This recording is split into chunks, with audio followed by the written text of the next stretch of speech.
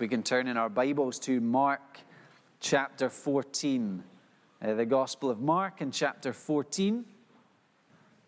We've been singing words of amazing assurance and promise and hope because of Jesus. And here in Gethsemane, we find Jesus contemplating the cost for him, for us to enjoy all those blessings that we've been singing about. So Mark chapter 14, from verse 32 to 42.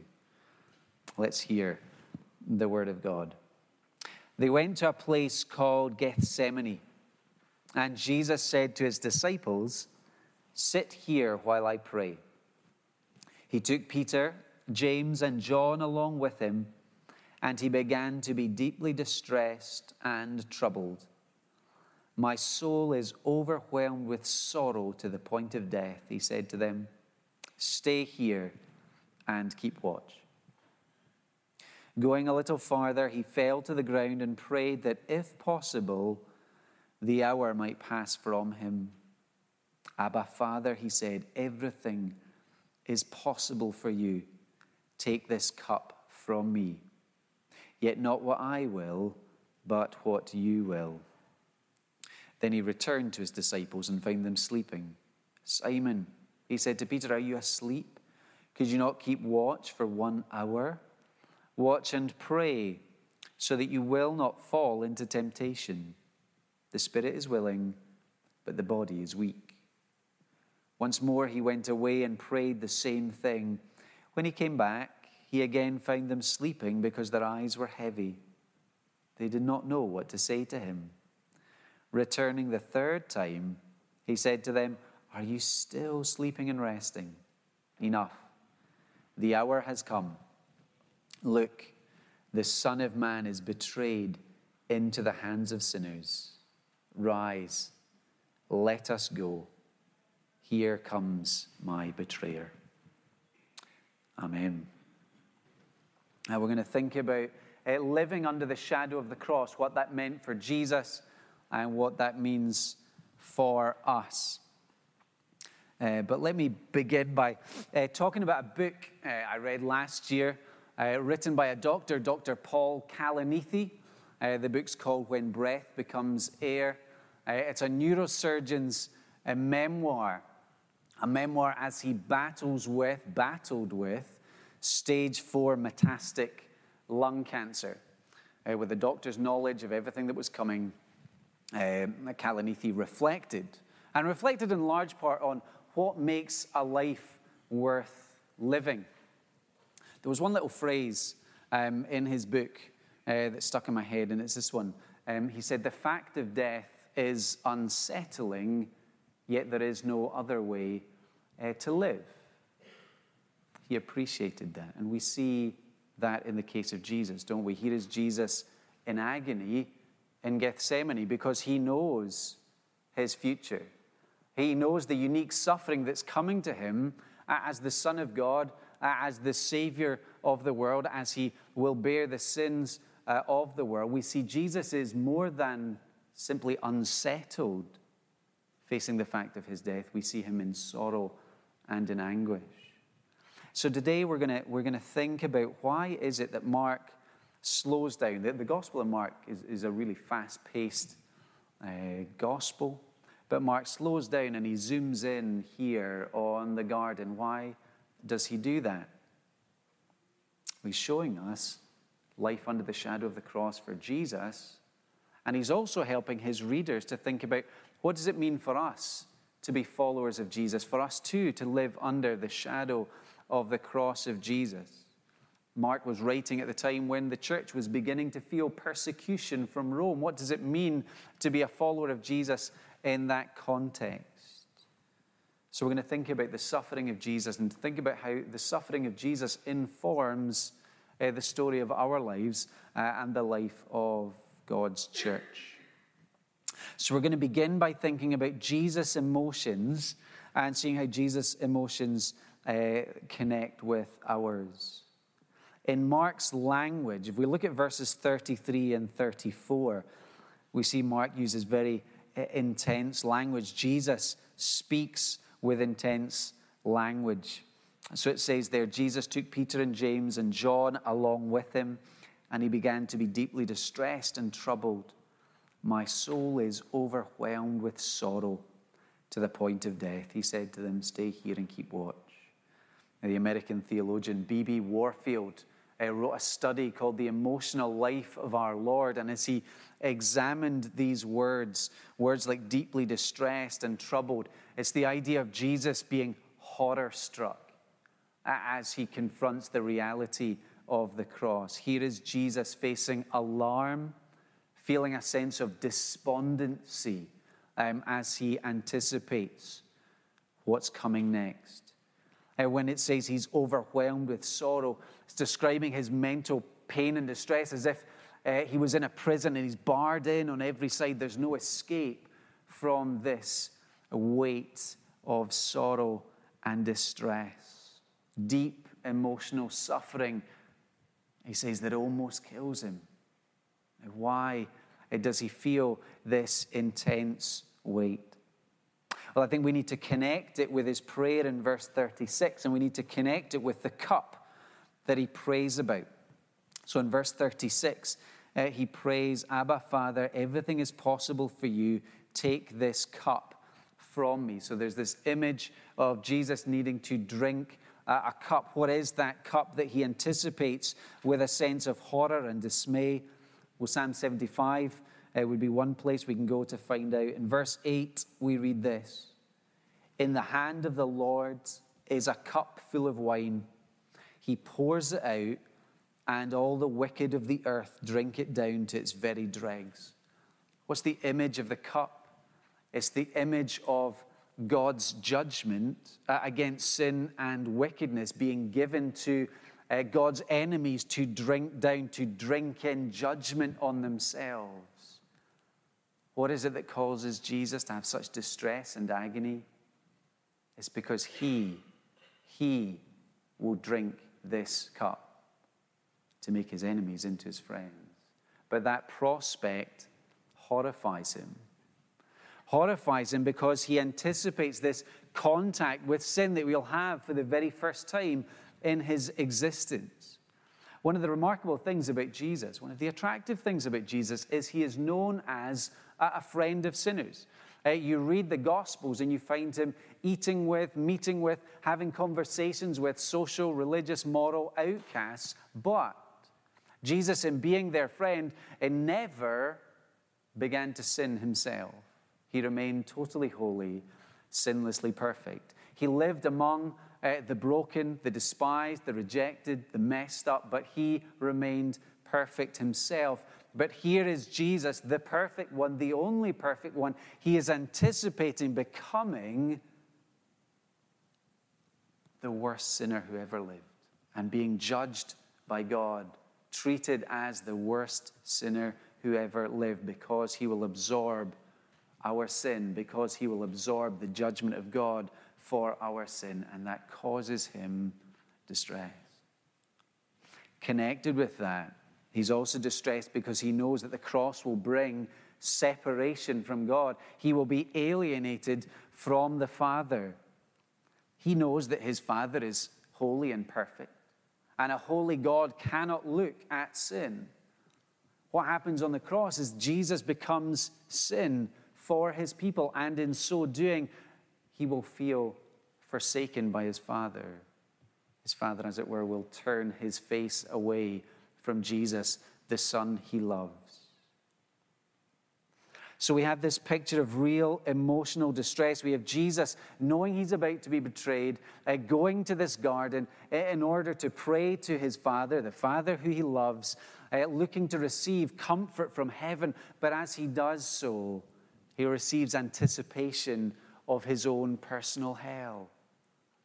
What is hell? Hell is to know God, but only God as justice. And Jesus on the cross will experience the full weight of God's justice against sin.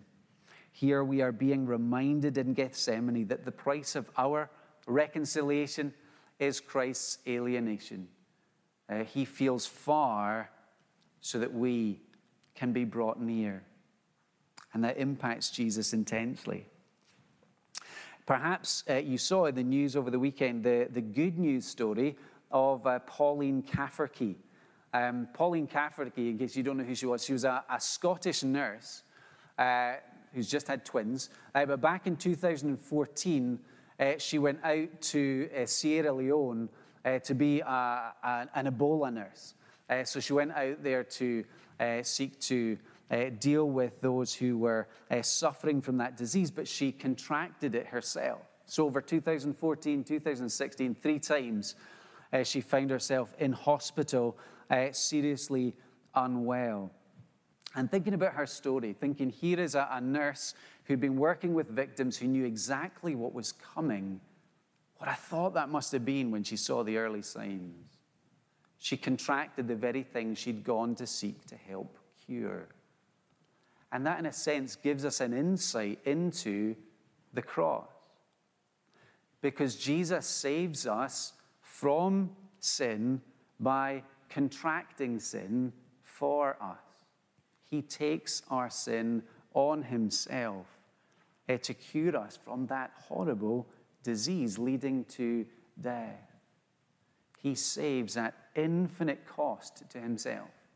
He was aware of the implications of what it meant to be the Savior. We see it in Gethsemane.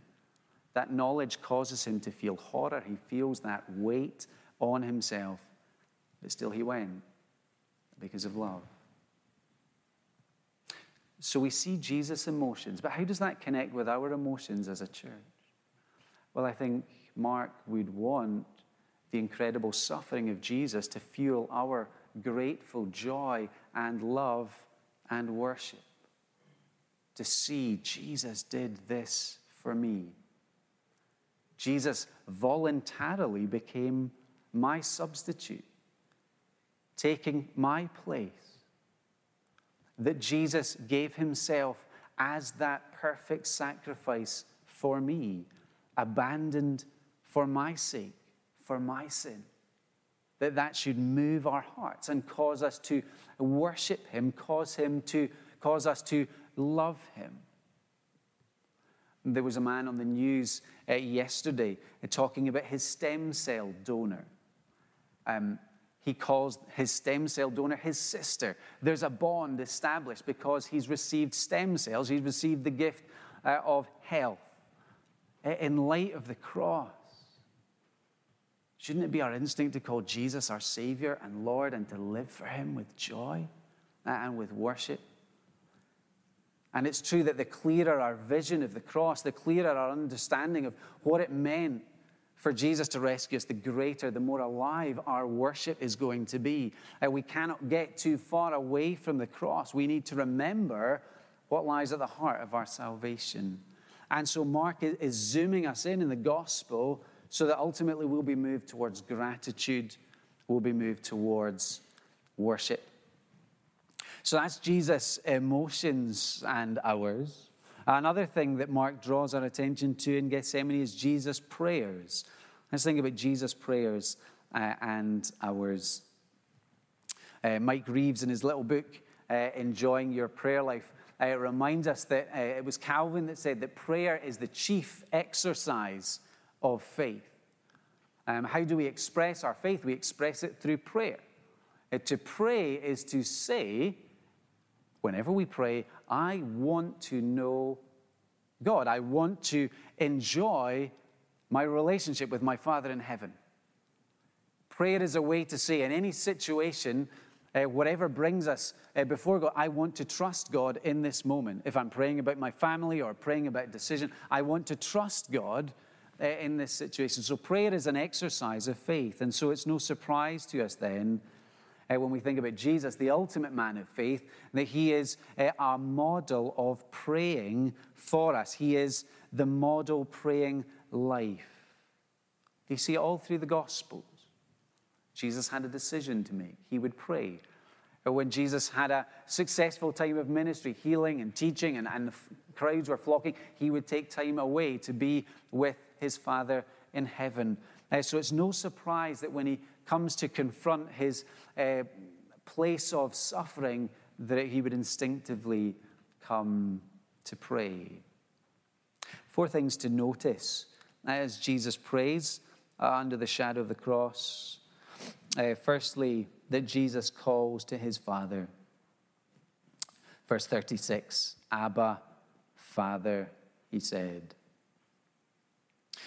J.I. Packer, another theologian, said, if you want to judge how well a person understands Christianity, find out how much they make of the thought of being God's child and having God as their Father.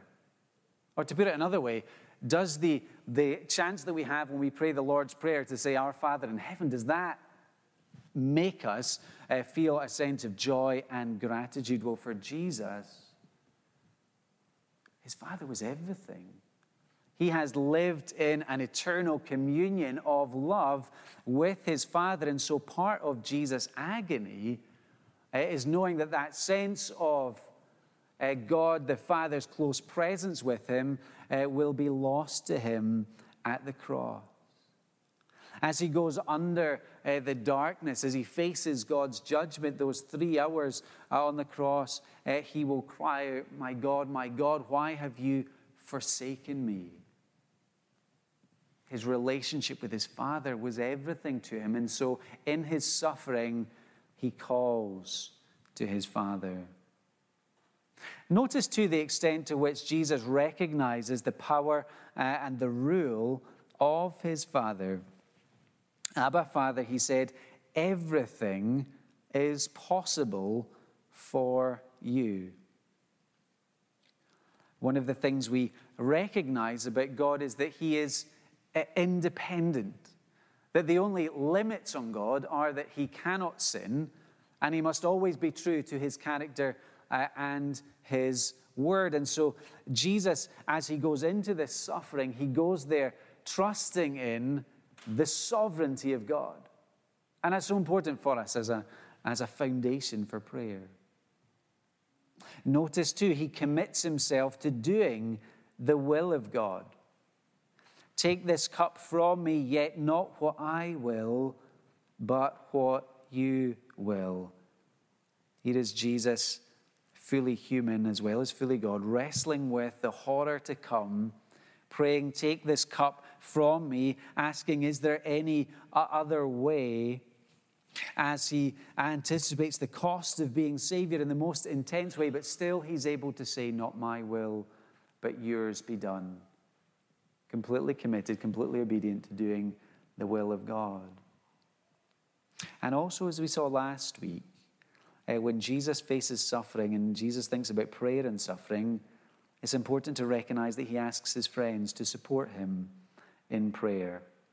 So again, verse 38, watch and pray. Watch and pray. He's face to face with this prospect of being separated from his Father at the cross. He's facing a time of intense trial and distress, and he looks to his friends for prayer support. So again, Mark is zooming in here. He's zooming in to show us the prayer life of Jesus, to show us, I think, how to approach our times of suffering. That here we are invited as Christians to approach suffering with God in prayer, knowing Jesus has been there, knowing Jesus understands, knowing Jesus is with us and for us. So that when we experience hardships and dark times, we too are praying to our Father in heaven. Again, to borrow from Mike Greaves, prayer is enjoying the care of a powerful Father instead of being left to a frightening loneliness. Perhaps you've had those experiences of intense darkness, frightening loneliness. It's so helpful to remember we have a powerful Father in heaven who loves us. To recognize, actually, that Jesus went to the cross and he suffered that frightening loneliness for us, so that we'll never go through anything by ourselves. We also learn from Jesus' experience to pray both with trust and with tears. Jesus in the Lord's Prayer said we should pray, your kingdom come and your will be done. And sometimes we'll pray that prayer with joy because we are content and we're happy about our circumstances. But there are other times where we'll pray that prayer with grief perhaps a sense of protest. Not sure why this thing is happening. But like Jesus, we need that solid foundation to recognize that God's in control, and to recognize that God is in control is one who loves. He's one who cares. He's one who's faithful. He's one who's wise. He knows what he's doing. So even when we can't see what God's doing, we're invited to trust, to say, not my will, but yours be done. And sometimes we'll do that with tears. And also for us to remember that prayer is part of family life. Prayer is a way to say you don't have to go through this thing alone. It's a way to say, let me bear the load with you. It's one expression of our shared love for one another. Jesus gave us a new command to love one another. Well, one way that we do that is through praying with each other and praying for one another and walking through hard times with one another. So there's Jesus' prayers and ours. The last thing I want us to notice from the end of this little section is Jesus' obedience and ours. We just finished watching a Spanish TV drama, melodrama, better called The High Seas. And it's lots of intrigue happening on a great big cruise liner on the way from Spain to Brazil. Well, in one particular episode, the captain finds himself having to steer a ship directly through the eye of a storm. There's no other way to go. And so you get these wonderful images of the captain up in the bridge, and he's calling on his men to stay the course. And you see people are flying and tables are flying, and they're going right through the storm. And then at one point, you see a little chink of light on the horizon, and the captain says, well, head for the patch of light and we'll be safe. And you get this wonderful picture. One side there's a storm, and then you see this cruise liner coming out, and you see flat calm. Jesus, God's obedient Son, what's happening here? He's heading straight into the storm of God's judgment. Jesus, the captain of our salvation, is heading straight for the judgment of God. That storm that should fall on us and overwhelm us, he takes it on himself. Jesus, the one who always put God first in his life, he delighted to do the will of God. He dies for our idolatry. All those ways in which we put other things and other people ahead of God, where we find our identity and security and hope and purpose in something other than our faith in the Lord Jesus. He goes to the cross and he dies as if he were an idolater.